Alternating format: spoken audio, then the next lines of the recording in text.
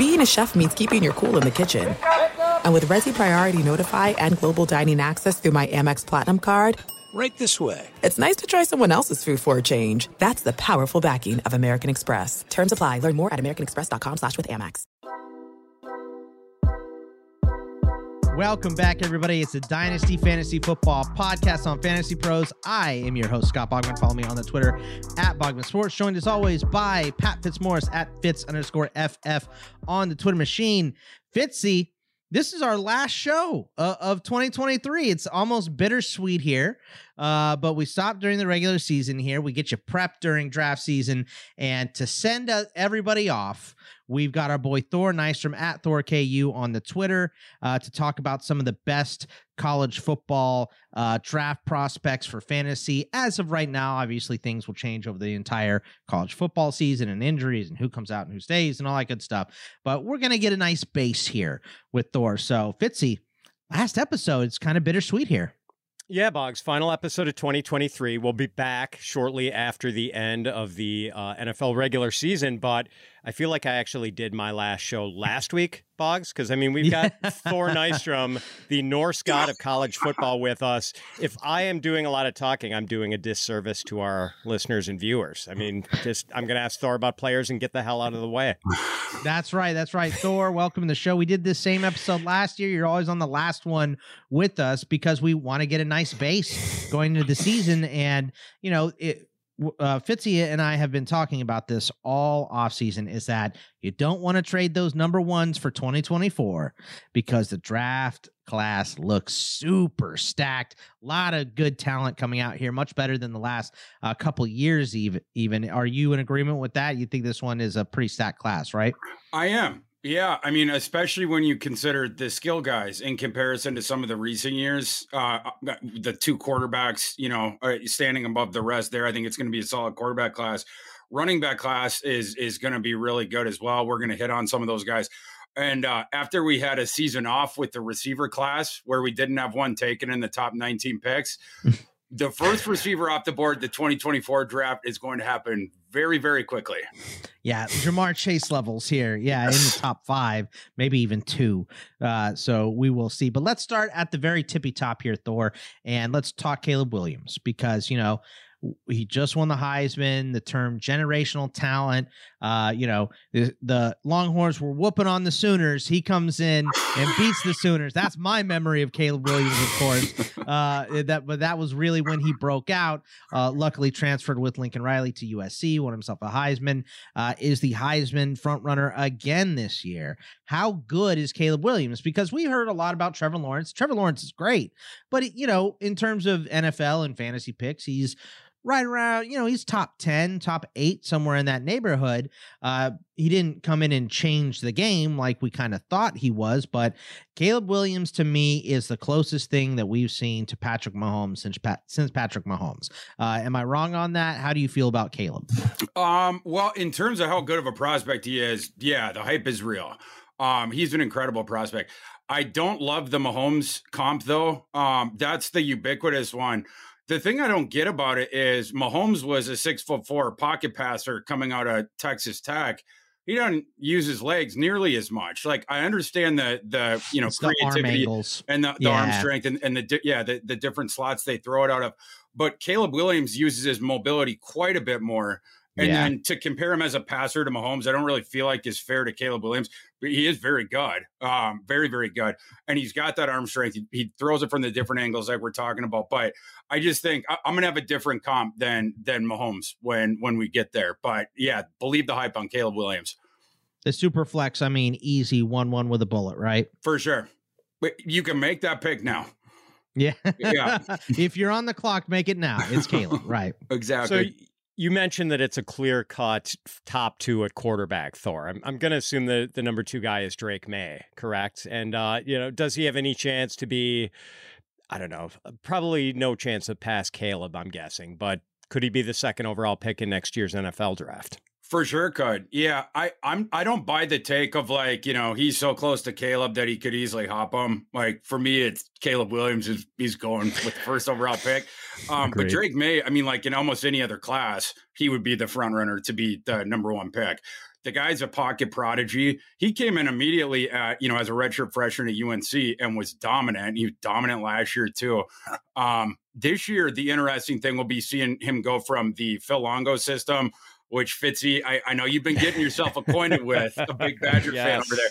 It leaves for Wisconsin to join Fickle's staff.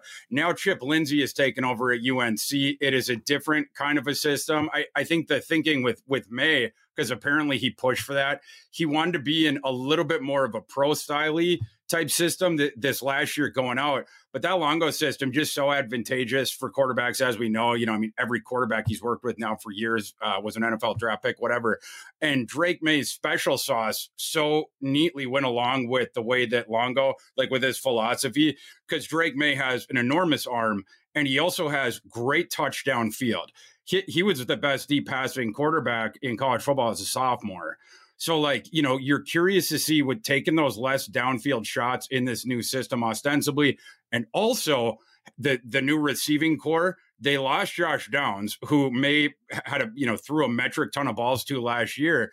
And then they were going to have this new look receiving core. And now Tez Walker, the guy who was projected to be the number one receiver in that, who transferred over from Kent State. The NCAA is being ridiculously punitive with him. And a week or two ago said, I know that we said that you could play this year. We were kidding because we changed the rule afterwards. So now you can't play. I'm not, I won't get into that whole thing, but you're wondering how much receiving talent UNC actually has, trying to cobble that together. And I brought this up before, but it makes me think a little bit of last year's Alabama team when you had the number one overall prospect at quarterback, but his receiving core stunk. And that's what I'm hoping does not happen to Drake May this year. And I'm also hoping that he takes to that Chip Lindsey system quickly. But one thing I will note, and I don't want to conflate these two guys, but you guys recall going into Sam Howell's last year on campus, he was a top 10 consensus prospect. Every too early mock draft, he was top 10.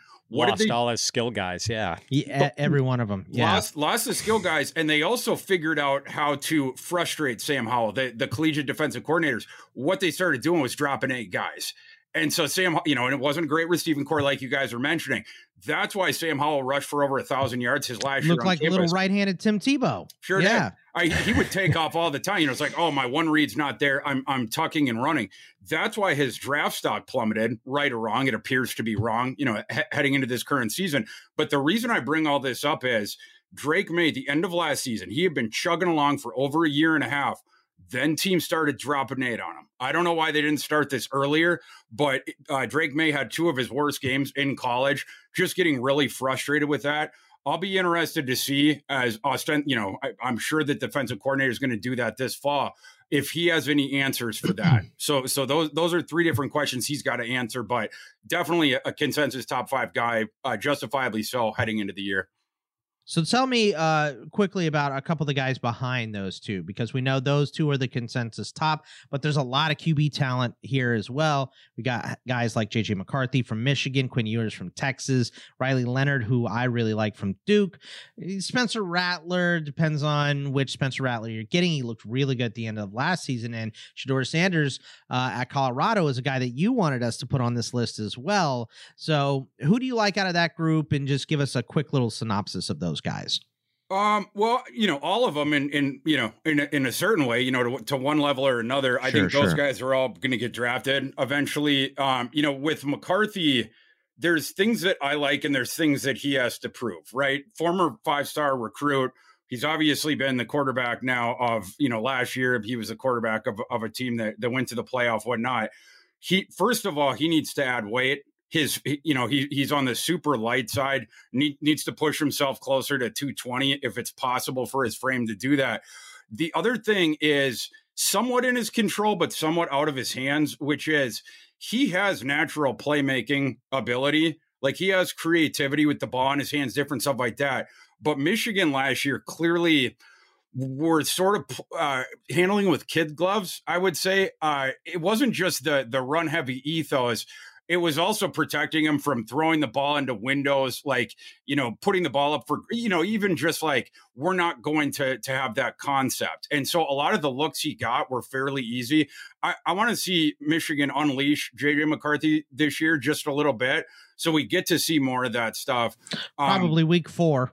when Harbaugh comes back, right? So I hope so. Or heck, against these crappy opponents they play in the first month while Harbaugh's suspended. I took the over in the Michigan game this week, Thor, because I was like, I think the assistants might have a contest of who can blow out these small schools the most like between the four of them. Right. Because it's the DC, the first, the OC in the third, and then Mike Hart and Jay Harbaugh in the second game, splitting each half. I was like, these guys might have a little competition of who can score more points. So I like the over in that Michigan game. Who else on this list do you like? I was just going to say, I bought Fitzy a cheeseburger in Canton, and the NCAA didn't suspend me for 3 games, so I appreciate that, NCAA. I'm sorry, it wasn't about the cheeseburger. As far as Quinn Ewers, he's really interesting, right? Like, him and Caleb Williams in the class where they came out, it was like the Lawrence and Justin Fields thing, right? Like they were, so far above everyone, so highly, sought after, whatnot. Caleb Williams obviously was immediately a star. We have no questions really about his game. Caleb Williams, awesome under pressure as well. Quinn Ewers, we got more questions about him, but the arm talent is unimpeachable. You can't argue with it. Cannon. It doesn't even make sense how the ball detonates out of his hands and goes so far, because I've always compared the way he throws to Uncle Rico. It's sort of like he sort of does this, and all of them come out in that sidearm thing. And I watched that kid in high school, and I was like, there's no way he throws the ball as hard as people say. And you watch him, you're like, that it looks like a glitch in the Matrix when the ball just like shoots out of there. Doesn't even look like he's trying. And a part of the not trying thing is something he needs to work on, because he lets his mechanics go. We talked about this last process with Will Levis, where even in clean pockets, Will Levis would just be like, oh yeah, I'm going to throw it from my back foot and just fling it because I have this enormous arm. We've seen too much of that with Ewers. But I will say, after this last season, Ewers got more. Well, first of all, he cut the mullet, which that part of it was sad. But he's a pro now. He's a pro now. He got more diligent with the diet. He's up in terms of weight, but it's all muscle, stuff like that. So he looks totally different. Seems to be locked in from that perspective. I hope the mechanics were worked on as well, because as the mechanics go here and there, the accuracy goes here and there. That's when it starts to waver, when he just goes YOLO with the mechanics. Have to work on that. But again, arm talent, you put him right near the top of this class, if not the number one guy, just in terms of that road arm talent. Before we move on to the next QBs, by now, most of you have probably heard of Reality Sports Online, the powerful fantasy sports platform where owners get to build and manage their fantasy team like an NFL general manager. But the question is, have you tried it? It's time to go see what all the buzz in the Dynasty community is about. Free agency, multi-year contracts, a rookie draft, multi-team trades, franchise tags, contract extensions, first-round rookie options, automated contract and salary cap functionality, and much, much more. Think it sounds complicated? It is not. The best thing about Reality Sports Online fantasy front office is that it does not take any more time than a standard league. It just requires more strategy. Think you're among the fantasy elite? Well, this is the platform to test your mettle. Still not sure? You can test out your general manager skills for FREE in a mock. If you like what you see, use promo code FantasyPros to receive a 10% discount on your team or league today. Fantasy just got real at realitysportsonline.com. Thor, your quick takes on the other quarterbacks here. Anyone that you expect between Leonard, Rattler, and Sanders to step up here and improve their draft stock immensely? Well, Leonard's going to get onto more people's radars this year. I agree. Starting on Monday. Yeah, exactly. Yeah, against Clemson. He got a big test coming right out of the gate. Yeah. That's one of the reasons that line, it's not going much beyond 10. Because the sharps in the market are like, that Duke offense might be able to, at least put up the points to keep it, within that spread, whatnot. But Riley Leonard, ideal frame, he's a bigger kid than McCarthy, for instance, 6'4", and he's already pushing 215, 220 if he's not there already. Former dual sport star, back in high school, whatnot. And you see that athleticism. He's not just big. He can move around, not only evading the rush, he can get outside of the pocket and do a little bit of damage. And I like his arm as well. The one thing last year when he sort of jumped up that he needs to work on for this coming season, he was not great under pressure last year. So when you look at his clean pocket numbers, they're pretty sterling. It sort of jumps out to you. When you look at the under pressure stuff, that's where it gets concerning. The under pressure numbers falling way off from the clean pocket numbers is one of the ways I pick out draft bust quarterbacks. So that is something for me, and I'm sure for other evaluators, he absolutely needs to clean up. But he's only heading into his junior season, so he's got time to do it. Clemson will certainly challenge him on that account. So that Monday night is a great time to get your first exposure to Leonard. With regards to Shadir Sanders, I think he's slept on just because he's Deion's son. It's crazy to say that, but coming out, he was a 4-star recruit. He goes to the FCS, so people haven't seen him for a couple years playing down at Jackson State. He shredded the FCS. He's got a better arm than you would think from his frame, and he's obviously athletic. But I actually think Deion has helped out his development quite a bit, because instead of using that athleticism to just tuck and run every time it's not there, he stays in the pocket. He uses it to avoid the pass rush, keep his eyes downfield, and then chuck it up. This year, Colorado has a pretty good 3-man receiving core, 2 standout starters from USF last year that they imported. And then Travis Hunter, who went along with the Sanders, is up to Boulder. Travis Hunter has been practicing at receiver all spring. Yeah. He is going to play both ways. So you have Travis Hunter, you have the 2 USF standout guys. They're going to have a good receiving core. And they play that hyper-tempo system that Sean Lewis brings over from Kent State. They're bringing it to altitude now, running the fastest tempo offense in the nation. I think that's going to be really interesting. They're going to gas defenses, and Shadir Sanders has a ton of natural ability, so I had to shout him out. And the last guy, Bogman, Rattler, I don't even know if I should say this, because this guy that I was talking to is way higher on Rattler than anyone else, certainly even higher than me. And I sort of like Rattler. I was talking to an NFL agent recently that said if Rattler plays like he did the last couple games of last season, he's a first-round pick. Wow. I mean, bullish. It would be unbelievable to see him be a first-round pick after, when you think about who usurped his job at Oklahoma, it was Caleb Williams, just won the Heisman. So you're like, okay, maybe we were a little reactionary to Rattler. But I think the main thing for him, Thor, you can tell me if you have a different opinion here, it's just the lack of maturity. And it seems like he got that at some point last year, right? He's a young man. They're all young men. Some of them mature faster than others. And it just seemed like he was unbelievably immature watching him from the high school show, and cameras following him around all the time. Very immature there. Now he looks like he's a man now, and he's focused and he's going. And I don't know if he's a first round pick, but I could certainly see him improving his draft stock. Another guy, big matchup against North Carolina week 1, which will dictate a lot of opinions. Ideal one for him, because it's been a Matador defense the last couple of years, but obviously a team that forces you into shootouts. And Rattler at the end of last season was on fire. So we'll see. I'll always remember this quote that Seth Galina from PFF had about Spencer Rattler a couple years ago, that he plays quarterback like a video game.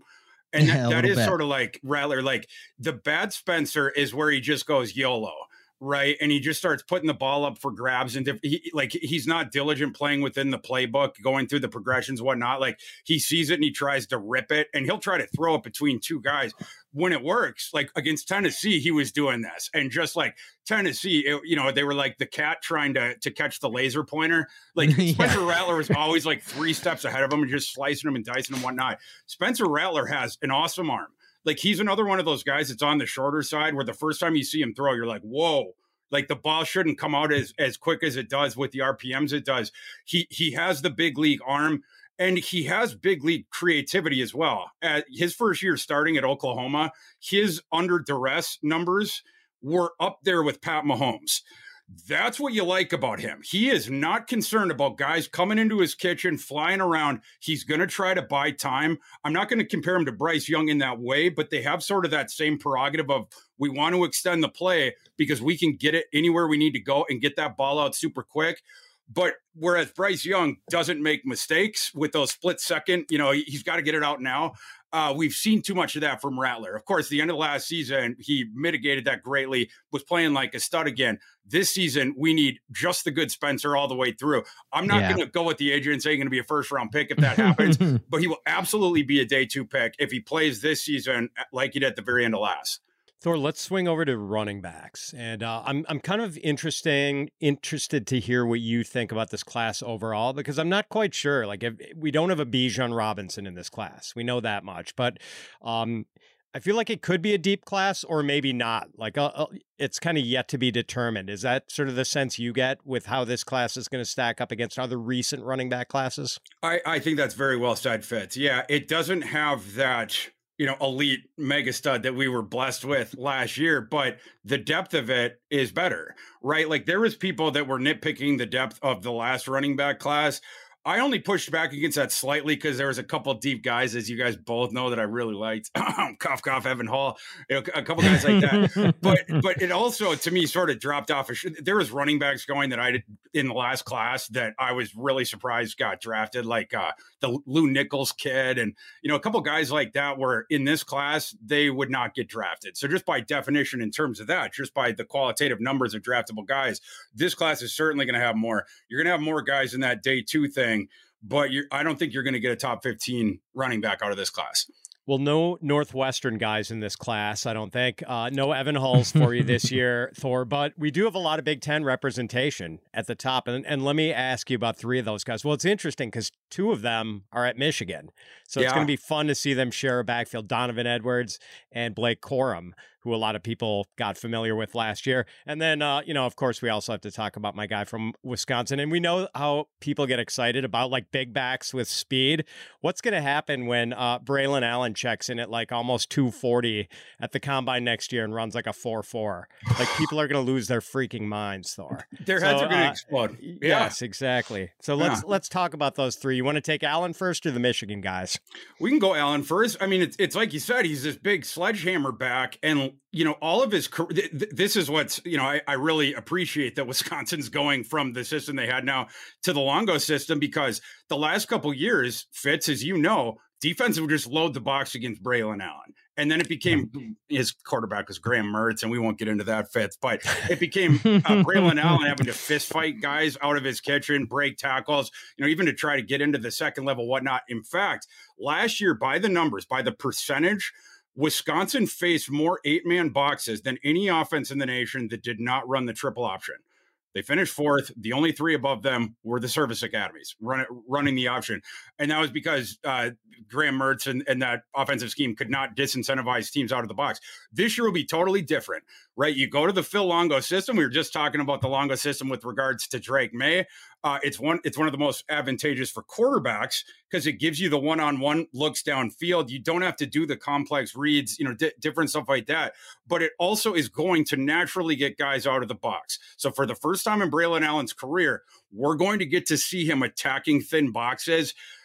That kid might go off this year. You think about the Longo system. Some people might just be like, oh, it's only pass. It's like air raid. It's actually not. It's pretty well balanced. It's just, it naturally gives you the efficiency from the running game by getting those guys out of the box.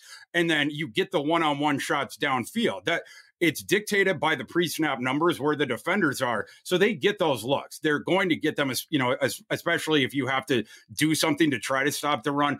Braylon Allen's certainly going to do that this year. Javonte Williams went off in that system. That system also supports pass catching backs. Michael Carter played for him, different guys like that. I want to see, not only how he does against the thin box. I think he's going to do really good against those thin boxes. I also want to see a little bit more in the receiving game this year out of him. We've seen a little bit, but he's going to get a lot more opportunities to both pass pro, catch the ball, whatnot.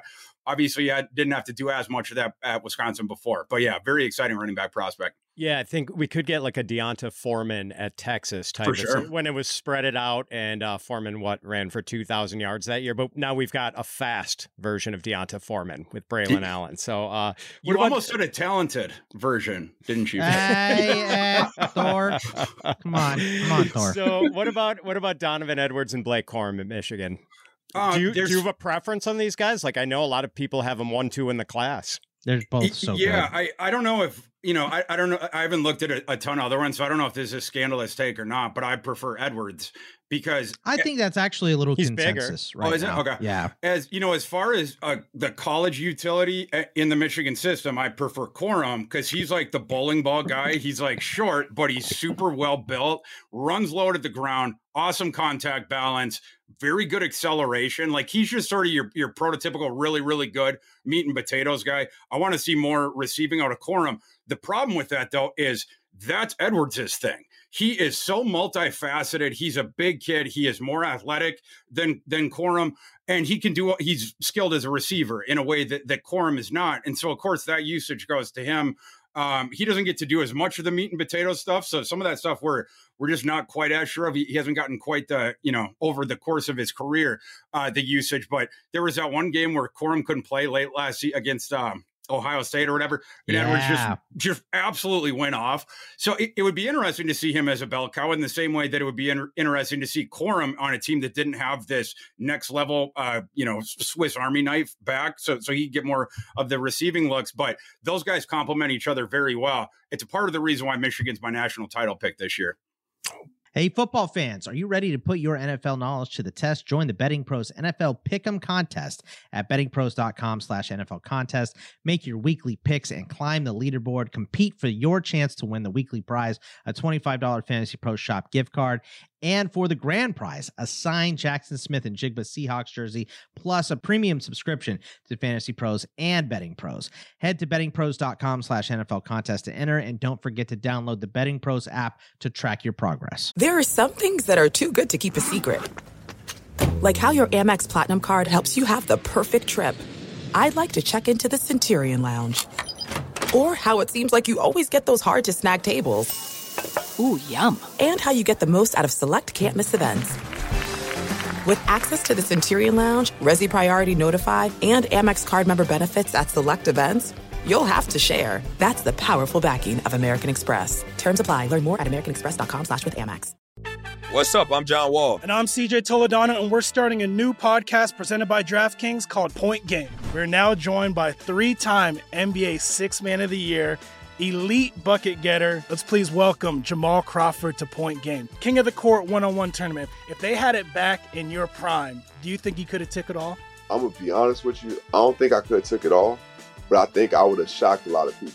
I think Kobe and everybody in their prime, Kobe would win a one-on-one contest. Yeah, because you got to think, he's going to guard. He don't care about guarding. He's going to guard. He's going to guard. Like, you see him in the Olympics, he's going to guard. And then on top of that. I'm not guarding like that, CJ. Ladies and gentlemen, please welcome Sam Cassell to Point Game. I remember you came to my room crying, tears, crying. I mean, he was in a culture shock. And then he's going through withdrawals about winning. Remember what I told you? I said, OG, you think I can get paid and go back and play in college? You think I need it? Check out Point Game with John Wall and CJ Toledano on the iHeartRadio app, DraftKings YouTube, or wherever you get your podcasts. This is Jeff T from the Club 520 podcast. You'll know when you get it. It'll say eBay, authenticity, guarantee. You'll feel it because when it comes to your feet, eBay has your back. Maybe it's that head-turning pair for hooping or a hot new collab. Whatever you're after, when you cop on eBay, you can trust that your kicks will be checked by experts, not just any expert. Sneaker experts who live and breathe the culture. Real people with real hands-on authentication experience. That's when blue checkmark represents on our listing. eBay Authenticity Guarantee, meaning every inch, stitch, sole, logo is verified authentic through a detailed inspection. So when you finally step into those grill kicks, you'll realize the feeling is unlike any other. And with eBay Authenticity Guarantee, the feeling of real is always within reach. Ensure your next purchase is the real deal. Visit ebay.com for terms. I'm glad we had that break with Bogman doing the read, Thor, because I'm busy picking up my jaw off the floor with that Michigan prediction, man. Like, I'm not sure I can handle a Michigan national championship. One more running back. Before I kick it over to Boggs, I got to ask you about one more guy. And as much as I love Braylon Allen, like my favorite running back in the class, I think is Raheem Rocket Sanders for Arkansas. So tell me about him. Like, could he? I think he's going to be my favorite back too. Yeah, could he possibly climb the list and, be one of the first one or two backs chosen? He for sure could. You want to talk about a kid that when he goes to Indianapolis, like, we're going to have to be wiping the saliva off the ground. Yes. He's a big locomotive. And when he gets going north-south, when he's got that little bit of a runway, he's got sprinter speed, right? And so, like, you have that stuff going for you. Like to see more of the skill set flower out this year in terms of other stuff. But as far as the north-south load and the now you see him, now you don't thing, that stuff is unimpeachable. Like to see a little bit more on the third down, work on that kind of stuff. And then I'm not sure just how agile he is, but when you give him that runway, like I said, very, very difficult to deal with. He'll run through arm tackles. He can get into the second level. And if you don't have people around him and now he's in space, you're in trouble. I mean, that's why he racks up all these explosive runs and whatnot. I just want to see some of the other stuff because I don't want to have to peg him as system specific type back, right? Like, I want to be able to project him as more like the bell cow guy that you can do all these different things with, whatnot. That's what I want to see from him this year. Got to stay healthy. KJ Jefferson got to stay healthy as well. But yeah, in terms of sheer raw talent as a runner, he's way, way up there. And his band of outcomes, I think is a little bit higher than some of these guys, because I totally agree with the way you set that up. I do think he's got a shot to be the first running back taken. I could also see a reality. Some of those other things don't improve. Maybe he gets nicked up this year, different stuff like that, where then, he's not even a top 5 running back taken. But certainly the like testing, Rashawn Johnson this year. Exactly. Yeah. If he doesn't hit. But yeah, the testing is going to help Rocket when he gets there. There is a reason they call him Rocket. Right. Yeah. He is so much fun to watch. And I've watched him torch my Longhorn. So yeah, I like Rocket. The rest of the guys that we have on the list here, Thor, and feel free to add in whoever else you like, but your quick thoughts on Travion Henderson from Ohio State, Trey Benson from FSU, Will Shipley from Clemson, and Chase McClellan from Alabama. I mean, these are the guys we have on the list. There's other backs too. Like you said, this class feels much deeper than last year's class. Yeah, I would say Trey Benson, in some ways, he's comparable to the guy that we were just talking about, right? In terms of the size, in terms of the speed. I think Trey Benson going to break out this year. Last year, because he finished last year with 900 some yards total over the course of the season, but he had to split carries with Trayshawn Ward, and he had to split the usage, whatnot. Trayshawn Ward, after last season, was like, yeah, that guy's way better than me. I got to go to Kansas State so I can be the RB1, whatnot. Trey Benson going to break out this year, nationally. I like his no nonsense sort of running style where he's not looking to dance around or anything. It's that same thing like I was talking about with Rocket. Like, he's looking for that straight line and he's going to burst through it. And you got a problem once he gets into the second level. One minor concern with Benson is he's a big kid in terms of he's 6'1". I think he's 215 or he might have even gotten up to 220 at this point. But he does run a little bit high. That affects sometimes the contact balance. It affects sometimes the agility. He's not a joystick guy. He's the one cut dude. But yeah, when he gets that head of steam, you got a problem. I like Shipley a lot, as far as a guy who has multifaceted skills. And he is going into a really advantageous situation this year with Garrett Riley taking over as offensive coordinator. Garrett Riley, a guy that took the TCU offense to another level. I don't think TCU plays in the national title game last year if Garrett Riley was not running that offense. And it's an offense where it's split, right? It's balanced. Kendra Miller did really good in that. Even their backup running back when he was in last year for TCU did really good. So they're going to get advantageous looks. The defense also has to respect the downfield passing, the shots that they take there. So you can't load up the box on them like teams were doing 2 years ago when DJU couldn't hit the broadside of a barn. Now they have Cade Klubnik. So you better respect Cade Klubnik as a thrower. That should help out Shipley. The other guys, Travion Henderson. It's funny. My take on Travion Henderson as a draft prospect is my same take as Travion Henderson from a betting perspective. I'm on the Travion Henderson overs, which were set pretty low by the books over the summer.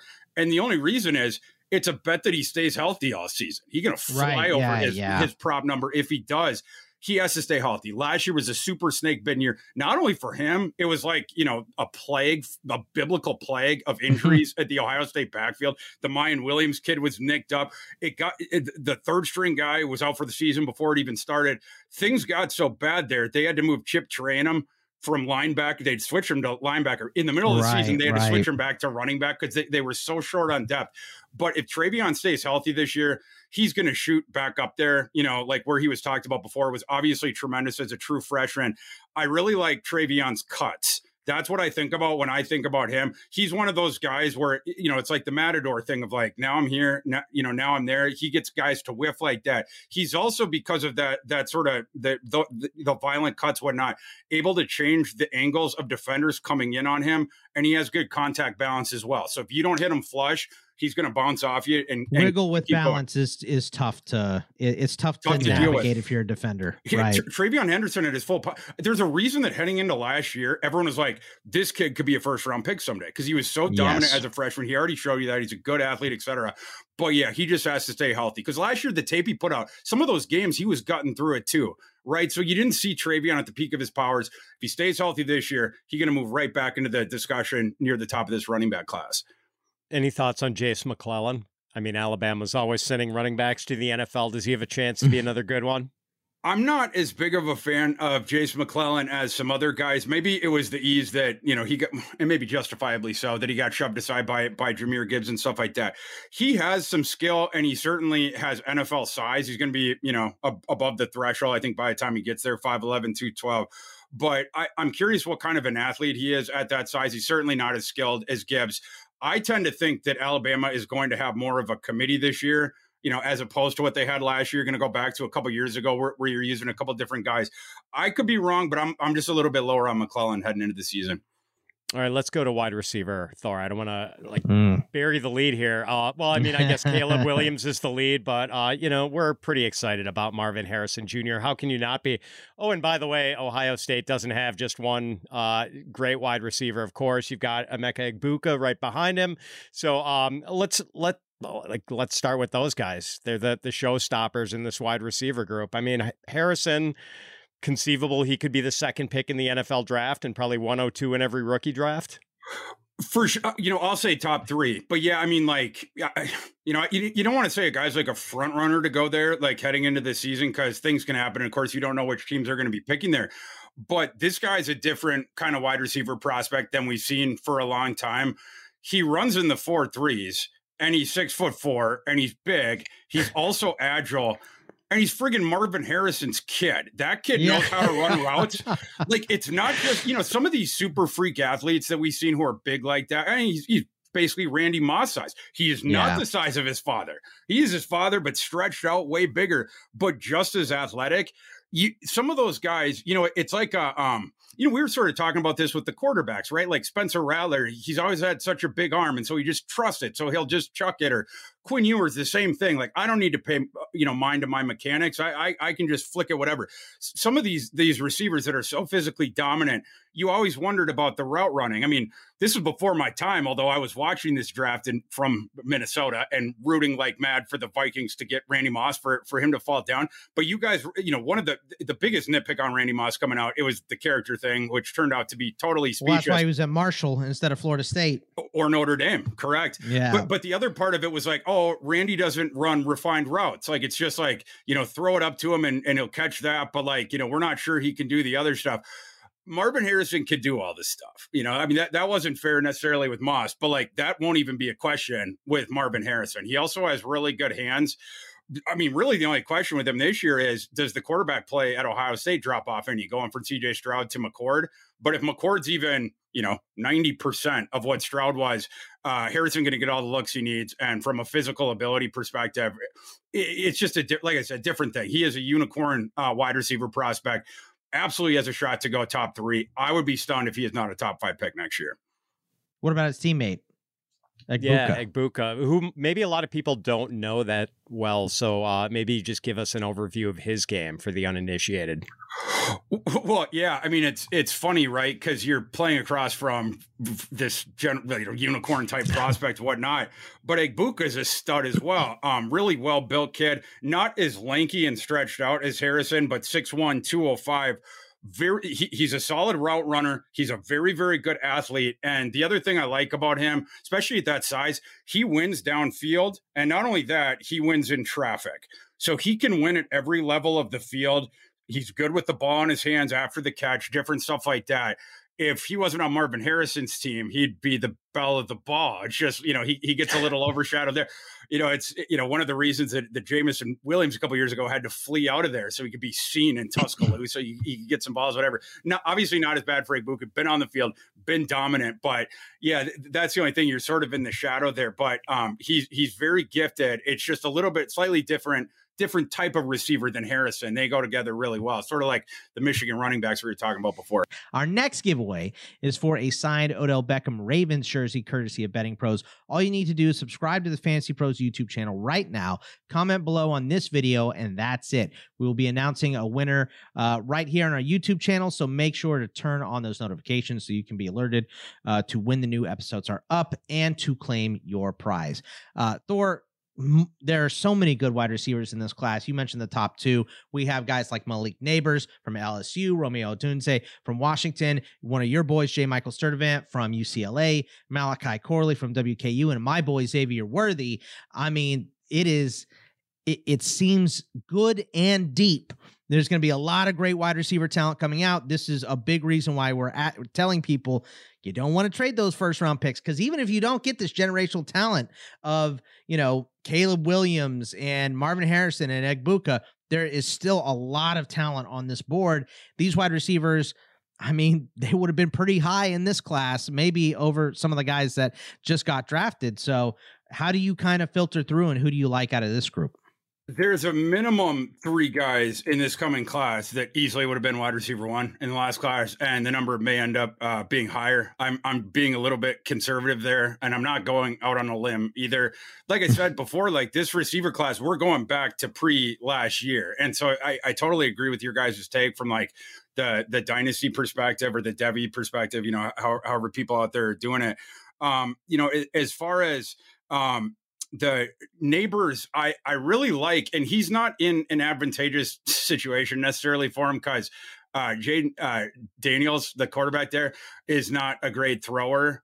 He's improved a bit since Arizona State, but I don't have the numbers in front of me of the market share he had, but he was on a team with Keyshawn Butte, who heading into the year everyone thought was going to be a first round pick, and they had Dre Jenkins, a guy that got an NFL contract after the season. Those guys were on milk cartons, with Malik Neighbors just clearly establishing himself as wide receiver 1. And I don't think Keyshawn Butte was super duper happy about that. But it's like, bro, this is a qualitative thing. This isn't like we don't like you. I think it's one of the reasons why after the season, Butte initially wanted to return to LSU, and Brian Kelly's like, no, you can go to the next level.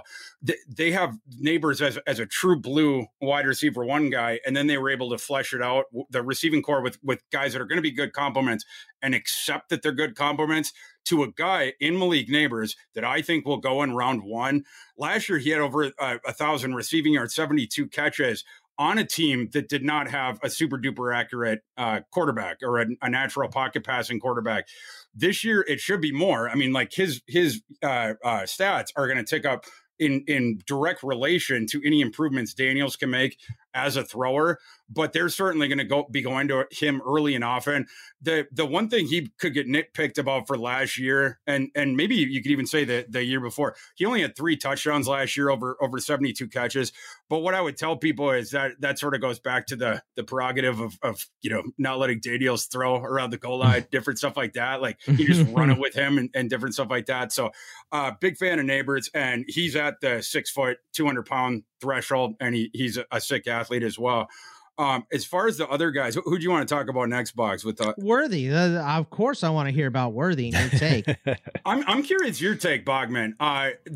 His freshman year, so impressive. When you see him there, it was like, I mean, I don't know if this is going too far. You tell me, Bogman, what you think. You've seen a lot of this kid. Reminds you of Hollywood Brown a bit.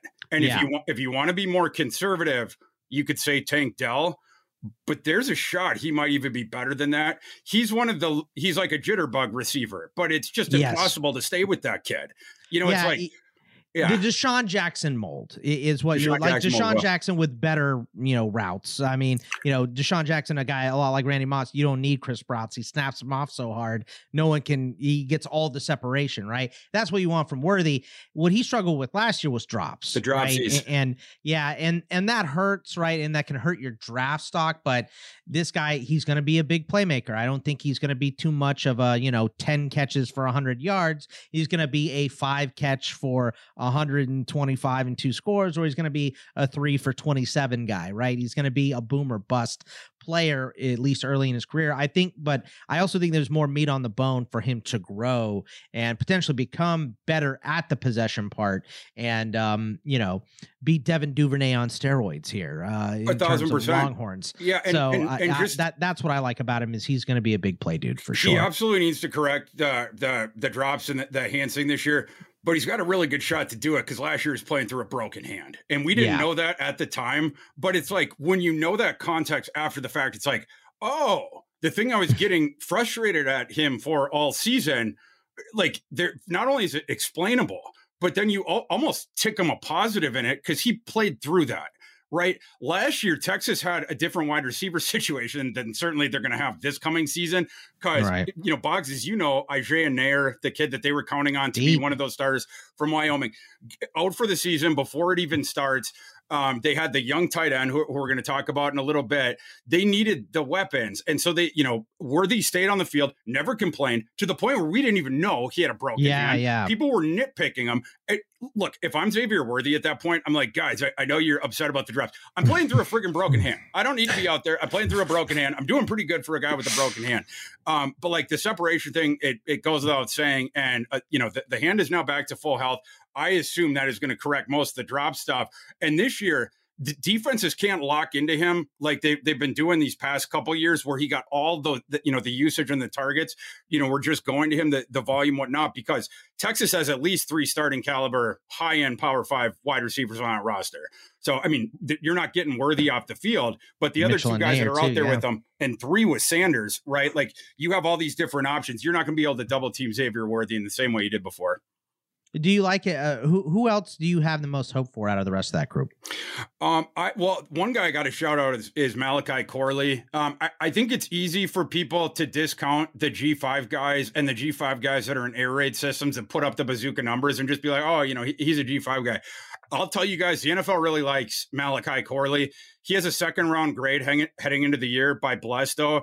He's built really well. It's just a shade right around 5'11", but 211 pounds. So he's really fortified, really good hands. He can obviously handle ridiculous usage, and he's really creative after the catch. So I like his routes, and his game is going to translate pretty cleanly to the NFL as at minimum a super duper high efficiency guy.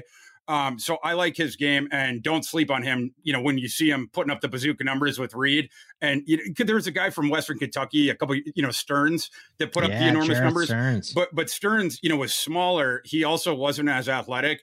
I just want to tell people out there, it is a different thing with Corley. He is a legitimate NFL prospect, and that offense is going to put Zay Jones is one of those guys, and he's still playing in the NFL. Correct. A guy that was an air raid system ECU guy, set the record for receptions in a season, and he's still a good player, but he got discounted coming into the draft because he played in a system. So I'm with you. For sure. Right? And I love saying fortified for a guy who's got a thick frame. I love that phrasing. Thor. I'm a very, big very boy, good. so we try to do the. I'm extra fortified. Exactly. So is what I would say. What about the guy who's going to be anchoring your Pac-12 fantasy team this year, Romo Dunze?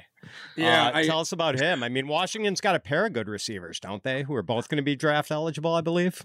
They do. Jalen McMillan being the other one. And actually their 3rd wide receiver, a kid coming over from Kent State. The NCAA decided to allow him to play this year. So thank you. That's my second thank you to the NCAA. But they have a really good 3rd receiver this year as well. But Odunze and McMillan are guys that are both going to threaten 1,200 yards receiving just because that team throws for a gajillion yards now with Kalen LaBorde there, whatnot. Yeah, and Penix, of course, as the quarterback. And, the NFL is very interested in both those dudes. And they're guys that you can play different spots in the formation. DeBoer, he's so good, not only system-wise, but like you just see guys' his games there on the offensive side of his teams. They just jump up. Like anyone he's ever sort of been around, it's like, the Midas touch with it. And so both those guys, are absolutely on the NFL radar. Odunze, above McMillan for sure. Blesto gave Odunze heading into the year around 3 grade, but they gave McMillan around 4. But you're talking about guys, both of those guys the NFL likes. Odunze almost 6'3", just a shade under 220. I see his last 40 he ran. They got a confirmation on was 4.48. McMillan just a little bit shorter, just a shade under 6'1". He's a shade under 190. and his last 40 time was 4.5 flat. So Odunze is just a bit more physically gifted, but both those guys are becoming more and more skilled and dominant receivers in that system for sure. Yeah, should we talk about J. Michael Sturdivant? And by the way, we've got some big, like, old-fashioned AJ Green X receivers in this class. Yeah. I love it. Heck yeah, we do. Sturdivant, first of all, I want to tell people about Sturdivant. The J, it stands for junior. His dad's name was Michael, and instead of just calling him, junior, at the end or whatever, they, Big Mike, Little Mike, they just put the J at the beginning. So, that's just, for people's trivia out there. But to your point, Fitz, about the size, kid last year, redshirt freshman, he is now, heading into his third year on campus, but he has more eligibility years. 6'3", 205 already. Very big kid. Cal last year forced all this usage to him, and he broke out. Like, he really opened my eyes. The question with him, it's similar to Xavier Worthy, only he doesn't have the broken hand excuse. He drops balls, all right? Like, last year, his drop rate was, I think, even more elevated than Worthy's. My one concern, however, the thing I'll say in his defense was, last year, he was very clearly the wide receiver one on Cal. A lot of targets were forced his way. Sometimes not in very advantageous situations. And also sometimes you feel like you got to play hero ball there a little bit and different stuff like that. But a concerning drop rate for him, 14.5%. That thing's got to get cut 5-6%. Anything when it gets into the double digits, it becomes a concern. You can't be at 14.5 going into the NFL, or you're going to get the red flag for the hand thing. But again, he has time to go here. The ideal NFL frame, and he has the athleticism. He's also a skilled route runner as well. Now he moves to UCLA. He goes from sort of the one-man show at Cal to now at UCLA. They can do different stuff. I realize that Dorian Thompson-Robinson left. I actually think this coming year, without Dorian Thompson-Robinson, without Zach Charbonnet, that UCLA is going to match the win output from Dorian Thompson-Robinson's best ever season. I don't think UCLA falls off whatsoever. And the reason is because of every position, not those two, right? Like, the receiving core is really, really good. Their offensive line is going to be better than it's been these last couple of years. And this will be the best defense that Chip Kelly has at UCLA. In that better sort of scenario for Sturdivant and not facing the double teams and as much of the focus from the opposing defense, I just want to see him clean up the drops. I think he can, but we got to see it now. All right, in the few minutes we have left, Thor, we got to talk about tight end, because if it's not enough that we've got iconic mega prospects at quarterback and wide receiver, we've won a tight end too. Brock Bowers of Georgia, who I think fantasy people, dynasty people have been waiting for since he was a freshman. Speaking of salivating, when is this kid going to be drafted? Bowers. We saw him as a freshman. It's like, wait, we can't draft this kid for like a couple more years? Oh, that's terrible. Now we're finally going to be able to get to draft him in 2024. Tell people about Brock Bowers. Yeah, a kid, his first 2 years on campus for a team that obviously won the national title both times, best team in college football both times. First year, 56 catches, 882 yards, 13 tutties, 15.8 yards per reception. Last year, 63 catches, 942 yards, 7 touchdowns, 15 yards per reception. And folks, that's not all. He's like the Deebo Samuel of tight ends or something. I don't even know, like, the guy. They run sweeps with them. Yeah. All this he's stuff. Awesome. You can move him around, like in different, like the defense will tip its hand to you every time you got Brock Bowers. You move him around the formation. Defense has to pay attention to him. They're going to tip off whether they're in man or they're in zone. And like the guy who's going to be on him, you can get, it's like sort of like the gravitational pull type thing where then the other guys on offense, they're going to get more space because of Bowers and be in more advantageous situations. But yeah, like we're saying, you bring him back into the backfield. He'll be a lead blocker for you if you want, or you can run the end around to him. You can hand the ball off to him around the goal line. They did all sorts of interesting things with him. Georgia's offensive staff, it wasn't thought of as like, doing all these creative things, but Brock Bowers is so skilled from the start, right the day he walked onto campus. It was like, we need to figure out all these creative ways to get him the ball. So you're going to see that again this coming season, the end arounds, the handoffs, getting creative with him around the goal line, certainly moving around the formation. Just in terms of receiving, way up there, right? From the guys we've seen the last decade. You guys know how much I like Dalton Kincaid. Dalton Kincaid, like the hands in the downfield thing, and the body control, really special. But Brock Bowers, it's like everything special. Like not like he's not like an inline guy who's going to maul the defensive ends, but everything from the receiving and with the ball in his hand, different stuff like that. It's just something different than we've seen from tight ends, these past few years. So he will be, it's clearly the tight end one with a bullet in the dynasty drafts, but you're going to draft him even higher than you drafted Dalton Kincaid. Do you think he's a better pass-catching tight end prospect than Kyle Pitts, who had 12 touchdowns in 8 games in his last year in college?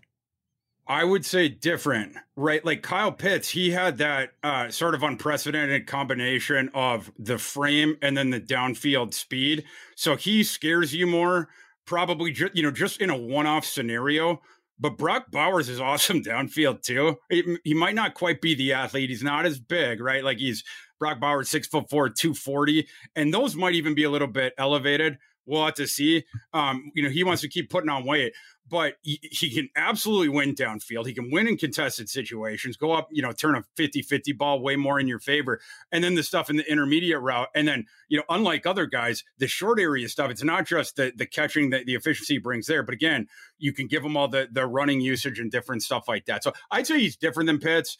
And now we have a couple of years on Pitt, so your sort of knee-jerk reaction is to put Bowers above him qualitatively, but I just think they're different, sure, right? Yeah, but both awesome prospects, yeah. And you said it with the ball in his hands, like he's like a Debo Kittle mashup. Yeah, I mean, he can like run by you, he can run over you. He's just like so good, man. Fox, you have to ask Thor about your guy from Texas. I'm not going to let Thor go before we address your guy at tight end for the Longhorns. Who is your number 2 tight end, and why is it Jatavian Sanders? It has to be him. It is Jatavian Sanders heading into the year for sure, and a guy that the dynasty players are should be really interested in. He's around the same size as Bowers, just slightly listed 6'4", 243. Really, really good athlete and skilled as a receiver. What was so interesting last year was they had the transfer who came over from Alabama. He got put so much on a milk carton, I don't even remember his name. He ended up declaring for the draft that he didn't get picked because Jatavian Sanders just ran him off the field. I'm blanking on the kid's name right now. I can't remember. It's Billingsley, right? Yeah, Billingsley, Jaleel Billingsley. A kid who had played at Alabama before, and Texas had pursued in the portal. And Billingsley had, a couple of things off the field, whatnot. But that's not the reason he wasn't playing over Sanders. He wasn't playing over Sanders. Is awesome. Because Sanders is very clearly better than him. And just another weapon for viewers there. You add him to the 4 wide receivers I was talking about before.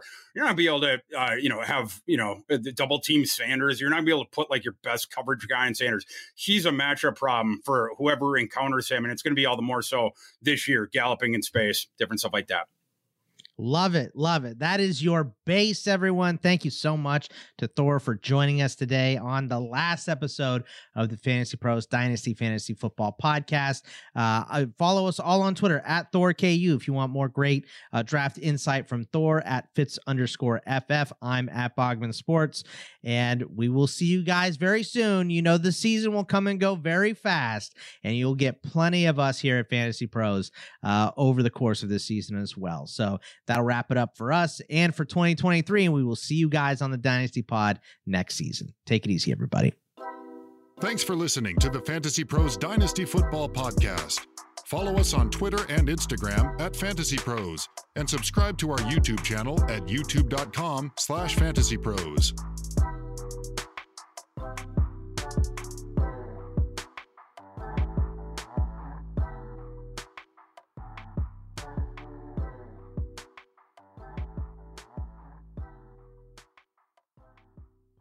Being a chef means keeping your cool in the kitchen.